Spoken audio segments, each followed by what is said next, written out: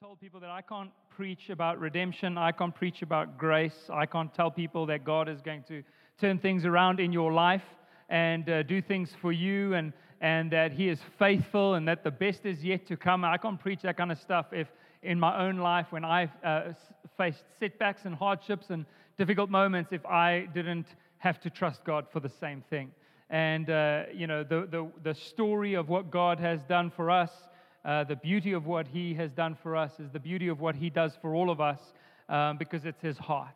It's the kindness and the goodness and the lovingness of, isn't lovingness a word? I don't know. But it's how loving our Creator is. And it's just overwhelming when you know His heart.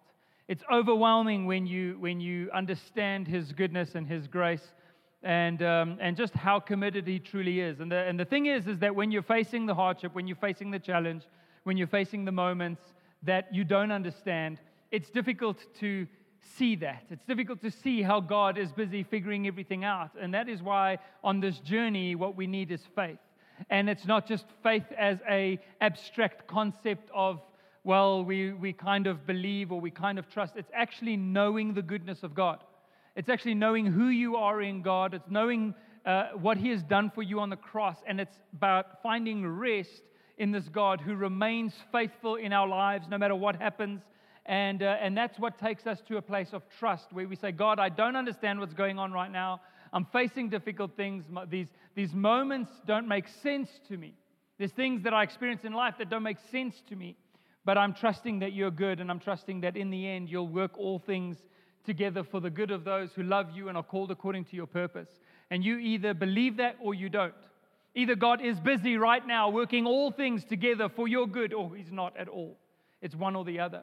And we truly believe, and I can testify today to you that God works all things together for those who love Him and are called according to His purpose. And so whatever you might have faced or are facing or are hoping for or are trusting for, I want to tell you that God is busy working and your story is not done yet.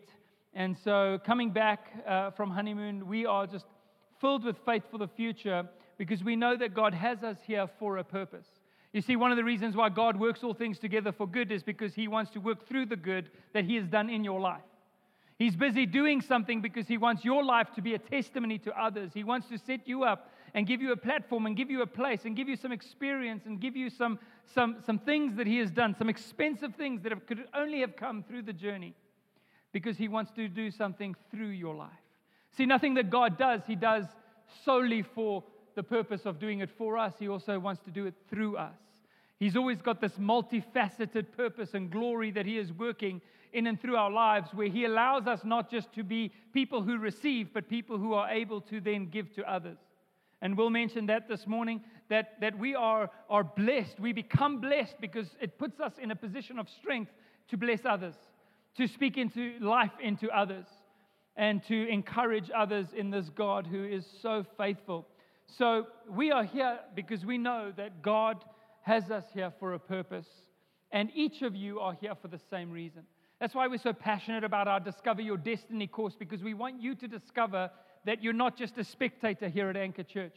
We don't want a room full of spectators on a Sunday morning. We want people that have been activated in the journey that God has for them and to pursue that purpose that God has for your life. And one of the ways that you can do that is by discovering your design and taking those steps into being a part of something bigger than yourself. But how God starts us on this journey is by revealing His heart to us, by revealing His love to us. And there's this amazing thing that God does, that when you begin to be a recipient of His love, when you begin to receive His love in your life, when you begin to experience His grace, it recreates the effect in you. It's the revolution to end all revolutions, because every revolution that we have in the earthly sense is a reaction to some other form of oppression or something that people feel is out of alignment, and so they react to that. But obviously, and often those reactions cause complications that cause other reactions, and so you have people that revolt to revolutions and then revolutionize what was revolutionized before. And if you go through history, it often just goes through circles and cycles of one kind of form of revolution after another. But the one revolution to end all other revolutions is the revolution of love. Because when you love somebody, it doesn't cause them to revolt and to stand against that or to try and bring order or balance to what you've done. It actually recreates the effect within that person. And the response for them is to love in return. And so the circle's complete. There's no more revolutions necessary because it recreates that effect. And when we come into contact with God, when we stand face to face with Him, when we experience His love does more than make us feel good. It does more than make us feel warm on the inside and go, I'm so glad God loves me. It actually recreates you. It actually changes you fundamentally. It actually begins to change your makeup and your setup and your outlook and your worldview and everything about you. God recreates your heart. And He speaks many times in Scriptures about how when He encounters your life, will take your heart of stone from you and will give you a new heart. In the book of Ezekiel, that's the promise. I will give you a new heart, a heart that you may know me, a heart that beats, a heart that is alive, a heart that feels, that expresses, that desires. And God gives us all of those things. You might have heard it said before that, if you trust in God, if you love God, He will give you the desires of your heart. But I believe that's more than in one dimension of giving you what you desire. In fact, He gives you your desires. All of a sudden, you begin to desire things that you would never have desired before because God is creating a heart in you that is like His heart. Like His heart. Becoming like Jesus. It's the beauty of what He does. I don't know if you've ever noticed this, but when you really love someone or you really look up to someone or you spend a lot of time with someone, you start becoming like them. Your mannerisms even. I saw when Jake preached here, Schwitfigger preached here a few weeks ago, I was like, this is like watching Phil Smethurst preach. Because Jake spends way too much time with Phil. And so all the mannerisms are the same. The way he moves his head is the same. The way he talks is the same. It's like you could just see these guys have hung out a lot. And you notice that when people hang out a lot, then all of a sudden they become like each other. Will never used to watch golf late at night until he met me. Now he comes to my house and watches golf till 2 a.m. Who does that?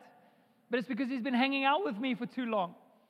And so you begin to take on the characteristics of the people that you hang out with. And especially when you're a parent, you realize how your kids mimic you. I was sitting in traffic the other day, and I sometimes get frustrated when, the light goes green and people just like they're on their phones or they're not concentrating. And I'm like, I often ask them rhetorical questions like, what is the purpose of your life? Like, how can you be sitting here and waste so much time? Do you have nowhere to be and nothing to do of any value of significance that you can spend this amount of time in front of a red robot or a green one? And so the other day I was sitting in traffic and Eli was sitting in the car and people weren't moving. We were trying to get to school. And Eli basically, I think he said something along the lines of, what are you people doing? Don't you have anywhere to be? And I was like, he sounds exactly like me. I also walked into his room the other day, and Eli was in the middle of doing 100 push-ups while reading his Bible, which is obviously what I do every day. Why are you guys laughing? So, the Scriptures actually tell us that the more we behold Jesus, the more we look into what it is that He has done for us, the more we work out our salvation and look into the heart of God and discover the heart of God and read the Word and spend time in prayer and spend time reminding ourselves of the gospel and the finished work of the cross. Essentially, all of that, summing it up into beholding Jesus, which means to gaze intently and steadfastly at someone. As we behold Jesus and we become more intimately acquainted with the wonders of His person, it actually says that something miraculous happens when we do that. The Scriptures tell us that as we behold Him, we are transformed. We are transformed. At a fundamental level, we become different. The more we behold Him, the more we become like Him. It says this in 2 Corinthians 3 verse 18. I'm sharing a message with you this morning called Break My Heart for What Breaks Yours. Break my heart for what breaks yours. And in 2 Corinthians 3 verse 18, it says, but we all with unveiled face. That's an important bit there, that our faces are unveiled And I'll mention that a little bit more in a moment. But with unveiled face, beholding as in a mirror the glory of the Lord. Beholding. That's our primary job description as believers, is to behold. When the scriptures talk about looking unto Jesus, it's more than just, okay, look at him. It means look to him for salvation. Like David says, I lift my eyes up to the hills. Where does my help come from? I'm looking for help. I'm looking for salvation. And as we look to Jesus, which is another way of saying as we put our faith in him. And in this sense, as we behold him, we trust him, we see him, as in a mirror, the glory of the Lord, all that he is and all that he has done, we are being transformed. As we behold, we are being transformed into the same image from glory to glory, even as from the Lord the Spirit. Just as we look at Jesus, the Holy Spirit works in us to change us. And so one of the things that is a key understanding of Scripture that we try to share here often at Anchor Church is that we are not asking you to try and change yourself. We're not trying to ask you to take up a system of behavior or modify your behavior or just change the way you think or change the way you live. All of those things might be a part of the process, but ultimately what we're asking you to do is, instead of trying to change yourself, is to fix your eyes on Jesus, to behold him. And what we hope to do here every Sunday morning is to just put up a really, really big image of Jesus. And say, this is Jesus. And the more you know him, the more you understand him, the more you see him, the more you'll be changed. So stop trying to change yourself and fix your eyes on Jesus. Keep your eyes fixed on him. Behold him. Behold all that he has done. Because this is not just imitation. And a lot of people have this concept, and yes, we imitate, as Paul writes, imitate me as I imitate Christ. Yes, we look at his life and how he lived, and we set a benchmark for what's right and wrong and where we should be putting our intentional thoughts and our energy and our virtue and how we should be living our lives. We do get that from Scripture. But there's something bigger than that.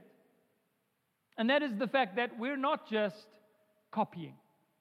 We're not just working in our own strength, taking the rules and the principles and all the different religious statutes and trying to live them out, because that makes us no different from every other religion on the earth. Just here's the principles, just try and follow them as best you can. That's not what this is. It's not just copying. It's not just imitation. It's transformation. It's becoming. Right believing, as Charles Spurgeon said, leads to right living. It's about getting the believing right first so that you can become, and then you'll behave. The behaving comes later. That's not our focus at present. At present, our focus is the becoming. So that what you do is not just something that you've pasted onto your life like a self-help manifesto, but something that you're actually becoming. It's true to who you are in Christ.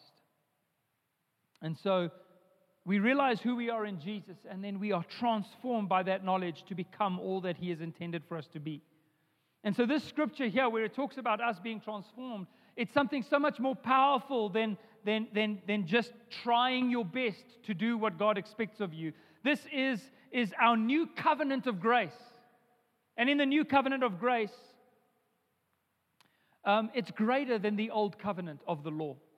It's greater than following God by legalistic standards and rules. Under the law, the people couldn't stand before God.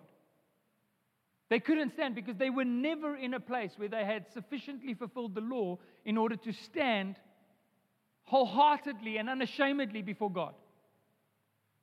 There was no access to God's presence. And only on very certain and specific occasions, God would allow some of the patriarchs to stand before him or have that kind of interaction with him. And one of them is Moses. And this scripture, if you go back, and I don't have time to do it today, but if you go back into 2 Corinthians 3 and 2 Corinthians 2, you'll actually see that it's talking about Moses and how Moses had to go and stand before God. So God brings, using Moses, the people of Israel out of Egypt. They go into the wilderness, they camp at Mount Sinai, and Moses goes up Mount Sinai to go and stand and to meet with God face to face. And that's where he receives this revelation of who God is, which we read about in Exodus, which is so powerful. But also Moses receives the law from God, which was the standard of God's righteousness. And so he stands there, and Moses is communicating with God, and as he comes down from the mountain, it so impacts his life that his face is literally shining. His face is shining. And so he puts a veil, and that's where that veil comes in. He puts a veil over his face. And people say that the reason why that the veil was over his face was so that it wouldn't blind people. You know, it was too bright because he had picked up this glory. But actually it tells us later on in the New Testament that the reason why he put the veil over his face is so that people wouldn't see that the glory, that the shining was fading.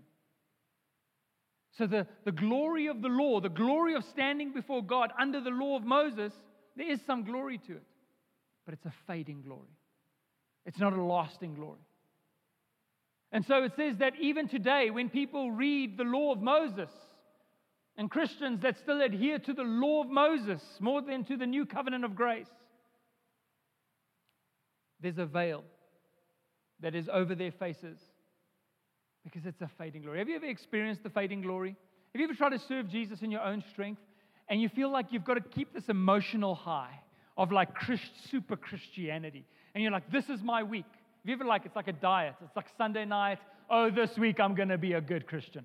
Like this week I'm going to smash it. Where's my Bible? I've got to find it. I'll find it, and then I'm going to smash this week. I'm going to pray every day. And there's nothing wrong with you setting those kinds of intentional practices. I believe it's really important for us. But the problem is that you might be on a high for a week, and then you're like, I'm going to go to church, and I'm going to worship, and I'm going to do what I need to do. And then, but when you hit that moment where it feels like the momentum just drops a little bit, or it doesn't feel as amazing as it did the first time, or it becomes actually a discipline that you actually have to move yourself to partaking in, then you go, oh, God has left me. And where you had confidence in your good weeks, you have no confidence in your bad weeks. And it becomes a roller coaster ride of Christianity. It's the fading glory. You know why? As long as you are basing the glory of God in your life on what you're doing for Jesus, it will be a fading glory. Under the law, the glory fades. But the covenant of grace that we are in says that what we base the glory on and what produces the glory in our lives is not what we do for Jesus, but what Jesus has done for us. Because that doesn't fade. Your commitment might wax and wane, but the commitment of Jesus to you never fails. And so don't focus on how much you love Jesus. Begin by focusing on how much Jesus loves you, and you will experience a glory that does not fade. A power in your life that does not fade. And that is what it is telling us here in 2 Corinthians 3 verse 18, that what we now have as we behold Him with what? An unveiled face. We see what Jesus has done for us. We stand in His presence.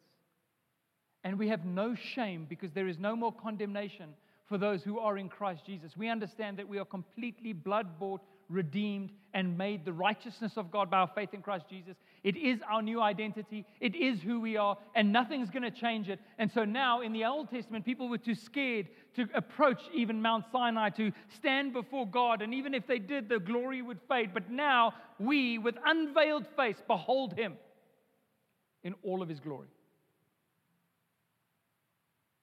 No more fear, no more condemnation. And so in all of history, with all the people that pursued God, and through all the nation of Israel, and through all of the prophets of old, and all of those things, no group of people have ever been in as strong a position and as privileged a position as what we are to be transformed. They were trying real hard, striving and struggling to be what God needed them to be. We have access to the throne. We go before Him, the throne of grace, boldly approaching. And we stand and we go, here we are, God. We can worship You. We can communicate with You. We can fellowship with You. We can have this sense of intimacy with Jesus, this knowing and this understanding and this growing. And we can do it every single day. And as we do it, as we behold Him, as we put our faith in Him, we're transformed. It's never been easier for us or for people to be changed. And so I'm hoping to encourage some people that have been struggling for a long time and have thought to themselves, I'll never change. I'll never get over this sin. I'll never get past this obstacle. I'll never be able to change my thinking. I'll never be able to change my relationships. I'll never be able to do better in this area. Here's the good news. You don't have to do it. You just need to look to Jesus, and He'll work in you. He'll transform you from the inside out. And that's what we have. We get to be these people so freely and generously molded into the image of God. And so my first encouragement to you today is to behold Him with faith, with love, with an open heart and an open mind. Are you looking daily into the face of Jesus? Do you understand what He has accomplished for you? Do you know who you are in Christ as a result? If you do, it is impossible for you to stay the same. And what's going to happen? Our hearts are going to be recreated into His image. We're going to take on His desires, His passions, His perspective. We're going to be changed. One sure way to know when you're experiencing that transformation is a transformation of desire. Because our desires, as ad hoc as they might seem and as attached to us as they might seem from the outside, and as many desires have been created in us by media and marketing and the world that we live in, the truth is that our desires are actually attached to our identity, to what we believe about ourselves. And so when you walk in the mall, have you ever done this? You had no desire, and then you walk in the mall and you developed some desires. It's because those marketing companies have spent millions of rands helping you think that you need this in order to be accepted or loved or whatever. They're speaking to identity all of the time. And so when we experience a transformation in our desires, we know that God is busy working. And it's not that we desire less, it's that we desire so much more. Except that the things that you desire have less and less to do about you or with you, and more to do with helping others, with serving others, with being a part of what God wants to do, about bringing glory to Him. And this is what happens when we worship Jesus. And this is what happens when we surrender to His love. So it does, as a pastor, frustrate me sometimes when people claim to love Jesus and to walk with Jesus and to behold Jesus, and yet hold on to their own desires that are contrary to God's word, saying, yes, I serve Jesus, but I'm going to do what I want.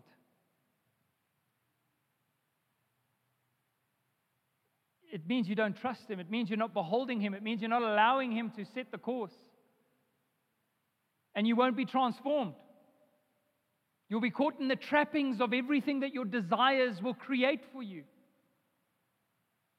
It means that you haven't found your full fulfillment in who Jesus is just yet, and you're still trying to fulfill yourself. And so that is a frustration for me, because it ends up creating just a greater void in people's lives. It doesn't help you. It just hurts you. But when you experience His love, your desires, you begin to trust, and your desires are changed, and you can no longer be apathetic about God's passions. His passion becomes your passion. His desires becomes your desire. His vision becomes our purpose. And that which breaks His heart also breaks ours. There's this amazing moment that happens here where Moses is on the mountain, and God loves His people. He's just delivered them from from Egypt, and they're standing at the bottom of the mountain, the base of the mountain, and they create for themselves an idol.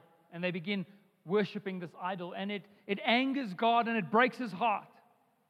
And Moses speaks to God on behalf of the people of Israel, and he says, hey, God, just relent from your anger. Just let me go down there and speak to them. Like, it'll be okay. I'll go talk to them. And Moses moves down, and as he moves down, he looks upon the people worshiping this golden calf that they had created.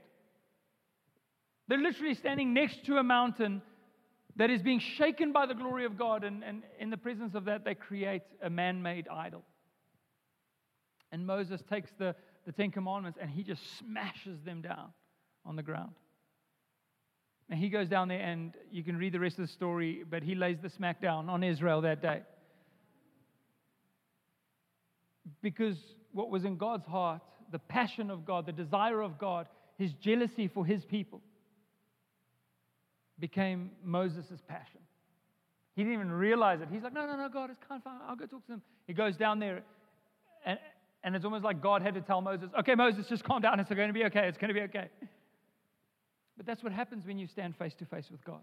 His passions become yours, and the things that breaks his heart breaks yours. So I've often said this, haven't said it in a long time, but I remember preaching this a lot when I was younger, that the love of God is free, but experiencing it will cost you everything. It's free. The love of God is free for you, but once you've experienced it, it just changes everything about your life. It'll cost you everything. You'll give everything up in pursuit of God's heart. So what is it that breaks God's heart? What would bring Jesus living on this earth to tears, where he would literally weep? Just think about that thought, how powerful it is. The creator of heaven and earth, who created people, who created emotion, who created intelligence, who created all that we experience, that he himself would be moved to tears. We see two main places in Scripture where Jesus is moved to literal weeping, where it says oftentimes that he was deeply moved and greatly troubled. There's two places in Scripture, and this has always stood out for me as an understanding of the heart of God. Before you can have God's heart, you must know God's heart. The first place is in Luke 19, verse 41 to verse 44. And it says, and when he drew near, this is Jesus, and saw the city, talking about Jerusalem, he wept over it. When he drew near to Jerusalem, he wept over it, saying, would that you, even you, had known on this day the things that make for peace. But now they are hidden from your eyes, people that are deceived. For the days will come upon you when your enemies will set up a barricade around you and surround you and hem you in on every side, and tear you down to the ground, you and your children within you. And they will not leave one stone upon another in you. This is the destruction that takes place in people's lives when they reject, when they become blind to the truth.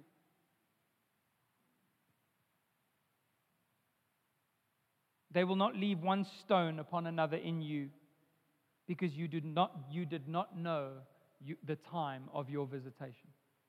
You did not recognize the time that Jesus offered himself to you. So what's the first thing that breaks the heart of God? It's the lost. It's when people don't know him. It's when people don't understand his goodness, when they don't know his grace, when Jesus has come doing all that is required for us to be completely redeemed, completely saved,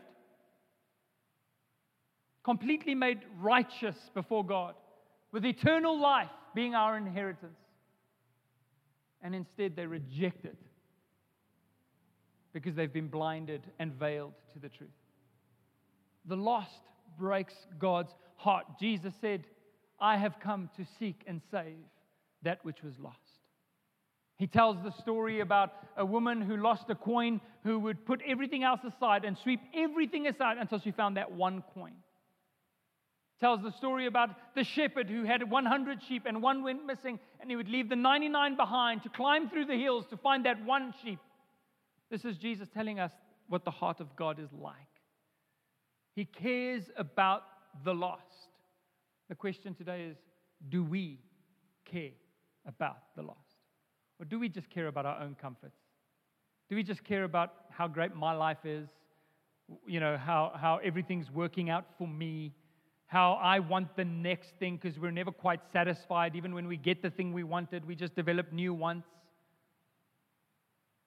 I'll go to church on a Sunday, I'll do my part, I'll listen to the message, but then I'm going to go and live my life. The prayer today is, God, break our hearts for what breaks yours. Do we care about the lost like God does? Do we choose relationship over religion and salvation over self-justification? Do we choose mission over self-fulfillment? And how this message came about is that Lee and I were having a conversation on honeymoon. We traveled to the island of Bali, and there's some amazing islands out there in Southeast Asia. Many of you may have been there. And it's just a beautiful place, from jungles to mountains. There's an active volcano, the black beaches that are, black because of the volcanic sand and the ash and everything that's around there. And it's just a magnificent place, beautiful place. But all along, it's like we couldn't shake this burden for the people that live there. And even though many, many missions have gone to many of those islands, the people have not, there's been no great revival on the island of Bali. There's no great move of God where people, and we live here in Joburg, and South Africa has many churches and been Christianized in many ways. Sometimes it's just nominal Christianity, and people need revival from nominal Christianity, sometimes more than what islands that haven't heard the gospel. But there's no great move of God there. There's no powerful church. The first thing I thought, I got so passionate about it, I even messaged Phil Smith this, and I'm like, hey man, there's nothing happening in Bali. What are you guys doing? Like, what is Overland Missions doing in Bali? Because we need a church here. I mean, should we just open up Anchor Bali? And Phil has the same heart. They're preparing a yacht at the moment that'll, in about 2 years, they'll be able to go from island to island. They're going to set up a base in an island close there and work back through many of those. And these guys, this is the hearts that they have, and we felt it. As you go through the streets of Bali, and I've got a little video of a scooter that we hired. As you go through the streets of Bali, you'll see that every single one of those homes has a little shrine and a little place where they offer sacrifices to the gods, and there are sacrifices everywhere. Within their Bali Hinduism that they practice, many different kind of variations of it and adaptations of it. Every single thing requires a sacrifice. I mean, we went snorkeling at one point, and there was an idol underwater by the edge of the reef. There was just like every kind of god, millions of gods in that faith system that need to be appeased.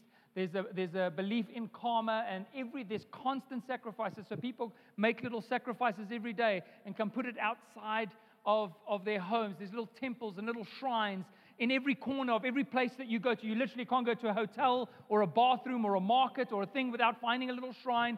And we actually walked past one, and there was a little sacrifice, and like a really big rat came down and took some of the stuff and like ran off. And we were like, is that considered the God, or is that like, is that sacred, or should we be getting pest control in here? Like, how is it accepted? And our hearts were burdened for people, and I'm using that, not that, there are people in Joburg that need the light of the gospel as much as the people in Bali. Let me tell you, that's why we're here. But our heart was burdened for people that don't know the complete and finished work of God's grace. That the sacrifice was made, that it was offered, that it's complete, and that you don't need to make more in order to earn good karma from your God. Even our little scooter that we rented on the one day had a sacrifice in the scooter, in the little pocket where you can put stuff. They had put one in there to protect you while you... And let me tell you, that's not going to work, because it is dangerous driving around there. Dogs and chickens, and there's no traffic rules. I'm amazed we came out of it alive. But the point is, we were burdened by people who don't know the goodness, and it's so much more overt out there. So we had a conversation with our taxi driver, our driver. We used him for the whole trip, and spoke to him about karma, and I just asked him the question. I said, so when something bad happens in your life, or when you see something bad happening to somebody else, do you believe they deserved it? And his answer straight up, yeah. There's so little compassion, because if something bad happens to you, yeah, you deserved it. And it really bugs me that some Christians take up that thinking as well. Oh, something bad happened to you, yeah, it must be because you didn't pray enough. You weren't spiritual enough, you didn't honor God enough. That's what happens. How many of you have said that when something bad happens to a Christian? That's what happens when you don't honor God. We're not Hindu. And I spent about 30 to 40 minutes on our one taxi ride telling the driver about the difference between grace and karma. And I'm just so grateful that we're under grace. Because it means that we don't need to make sacrifices. We live as sacrifices because we've been changed. But we don't need to appease our gods or beg for His good fortune. We have it. It's ours. And God, the one who created this world, wants us, the people He created, to know that. And it breaks His heart when people don't know it, when people haven't experienced it. And so, when you've stared into the eyes of Jesus and experienced His loving grace, you cannot imagine that there are people out there living today, struggling and striving and searching without having heard of the incredible redemption that is available to them as the free gift of God. It should break our hearts, church. It should break our hearts. I mean, we printed invitation cards a while back that says you're invited, that we thought would just make like an easy way to invite people to church. Hey, like this is where we go to church. You can come and hang out with us. You know, we shouldn't have any left. We did print a few thousand, but we shouldn't have any left. Because if our hearts are broken for what breaks God's, we should be handing those out left, right, and center. And if you don't have a card, you don't need one. You can just invite people. You can speak to people. We want Sundays to be a place where people can be introduced to the love of God. But we should be reaching out to people because it's what God came to do. It's what He did through His Son. And Jesus said, as the Father sent me, so now I am sending you. We've been sent on a mission in this city. And we should give ourselves to that. The second place we see includes John 11:35. I'm going to read from verse 32, which is the shortest verse in all of Scripture. John 11:35. But from 32 it says, now when Mary came to where Jesus was and saw Him, she fell at His feet. So some context here. Mary, Martha, and Lazarus is a family that Jesus is very close to. They live in Bethany, about 60 kilometers, I believe, from Jerusalem itself, or maybe less than that. And so whenever Jesus went into Jerusalem, He didn't stay often in Jerusalem. He didn't stay in the actual city, but He went out to Bethany and stayed with His friends. And so He loves this family. He's done miracles in their lives. And at one point, Lazarus, their brother, who loves Jesus and who knows that Jesus loves him, he gets sick. And so they send for Jesus, but Jesus delays in showing up. And so 4 days later, he has already been dead for 4 days. And now Jesus shows up. And here's the thing about this verse is that we know the story of Lazarus. Jesus is going to raise him from the dead. He specifically waited 4 days because the Jews believed that the spirit departs from the body within a 3-day period. And so He waits 4 days so that everybody can know that Lazarus is really dead. And then He shows up. You see, sometimes God shows up in your life just a little bit late, according to what you think, so that He can show you His glory. And that's what Jesus says. He says in that verse, and I won't go through all of it now, but He says, but didn't I tell you that if you believed, you would see my glory? And so He shows up. So He knows He's about to rock this funeral. Jesus is about to flip this thing upside down. I mean, if it was me, I would be like, stand back, people, let me show you something. This is going to be the best funeral you have ever attended. But Jesus approaches, and as He approaches, it says, when Mary came to where Jesus was and saw Him, she fell at His feet, saying to Him, Lord, if you had been here, my brother would not have died. When Jesus saw her weeping, and the Jews who had come with her also weeping, he was deeply moved in his spirit and greatly troubled. Deeply moved and greatly troubled, and he said, "Where have you laid him?" They said to him, "Lord, come and see." Jesus wept. Jesus wept. See, he knows he's about to turn it all around. God knows he's about to turn it all around in your life, but that doesn't make him apathetic to what you're feeling. It doesn't mean that he goes, "Oh, just get over it. It's going to be fine. I've told you 100 times." He still hurts when you hurt. He still weeps when you weep. He still mourns when you mourn. And your emotions and what you go through in your journey, it matters to God. It matters to him. If you're hurting, he cares. He does care. Jesus knew he was about to raise Lazarus from the dead, but when he sees these people in pain, he is deeply moved and greatly troubled. How far is this from the cold-hearted, distant, legalistic God that so many have portrayed him to be? What we have is a weeping Savior, a wounded healer, someone who gives himself, a compassionate high priest. We have a loving God, and he cares about your life. He weeps at your sorrow, and his heart breaks for your hurting. And the scriptures tell us again and again and again that he is close to the brokenhearted. And that Jesus was sent, it tells us in Isaiah 1, to bind up the wounds of the brokenhearted. And so if your heart feels a little broken today, you can be sure of the fact that God is close to you, that he cares about you. In Exodus 3, verse 7, it says, "Then the Lord said," this is going back to Moses, "I have surely seen the affliction of my people who are in Egypt. I have seen. And have heard their cry because of their taskmasters.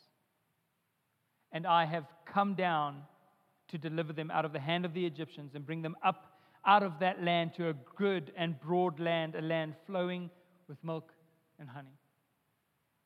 That's what God did for us when we were in Egypt, when we were slaves to sin, when we were slaves to brokenness, when we were slaves to this world. He says, "I have surely seen the affliction of my people. I have heard their cries because of their taskmasters, and I have come down to deliver them." How good is it that we have this Savior that has come down to deliver us?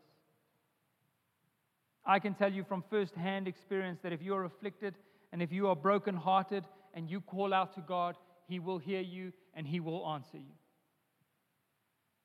He will. You might not experience it in the moment. You might not think, "Oh, this is exactly how it's going to work." You might not see how he is going to do it. But his heart breaks for the hurting. And so if you're walking with Jesus, and if we're walking with Jesus, we should have that same concern for others, for those that hurt, for those that mourn.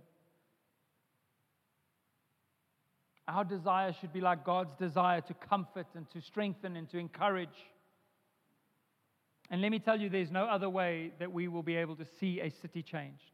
As long as we're standing up on a hill judging people, we're not going to be changing them.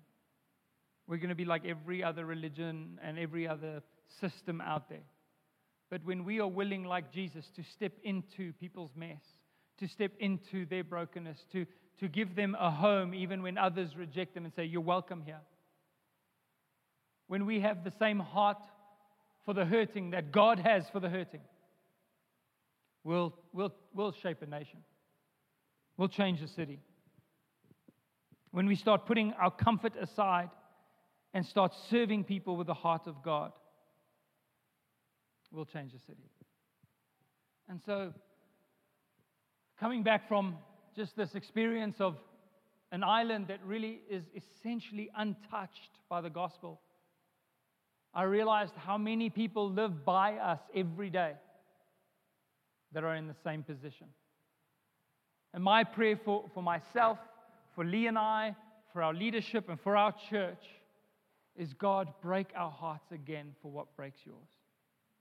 Recreate, remold, reshape our lives into the kind of people that will give whatever it takes to see the heart of God expressed in our city. That's why we're here. And as we do that, let me tell you, there is a fulfillment, there is a joy, there is a powerful knowledge that comes into our lives as we know that we are a part of God's story here on this earth, that we are His body, fulfilling His mandate in this generation. And we all, no matter who you are, we all get to be a part of that. So our prayer today is, God, break our hearts for what breaks yours. Amen? Amen. Let's go ahead and pray together.